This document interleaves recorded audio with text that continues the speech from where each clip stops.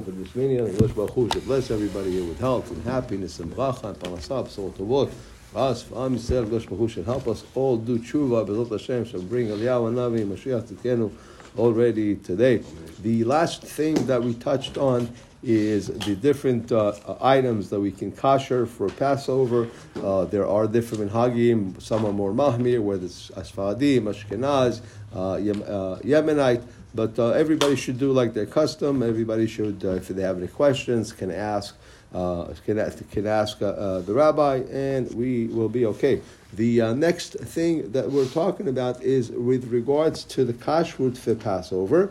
And you'll see it's very important, not to, especially for Pesach, not to assume, this is kosher, to make sure you go out and buy different things for Passover. People even go as crazy as buying salt kosher for Passover, So the craziness doesn't stop. I mean, you can be mahmir, whatever, but, certain things, you have to make sure that they're going to be kosher for Pesach. We know that there's a couple of different customs where Ashkenaz and Sfaradim, they differ with regards to eating kitniot.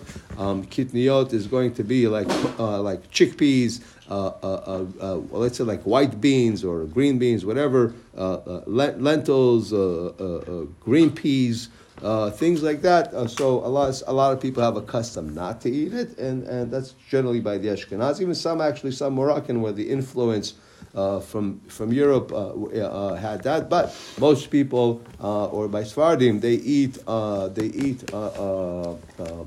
kitniot. Also interesting that so if a hatan, let's say a Ashkenazi girl marries a Sephardi guy, then she can actually go by. She accepts his customs.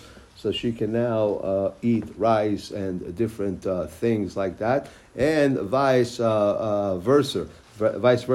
And also that's it. B'ezrat Hashem also. So, but one more thing though, if you are going to eat the kitniot, the rice or kitniot, you have to make sure that you wash them. To just kind of look, because the reason the kitniot, because in the old days they recycled the sacks.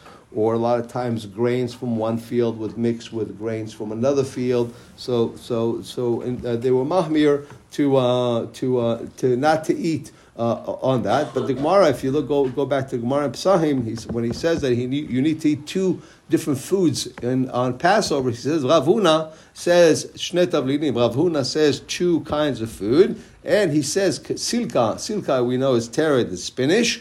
And Rava used to be mehader. His thing was to eat on Passover rice and spinach. I guess some kind of a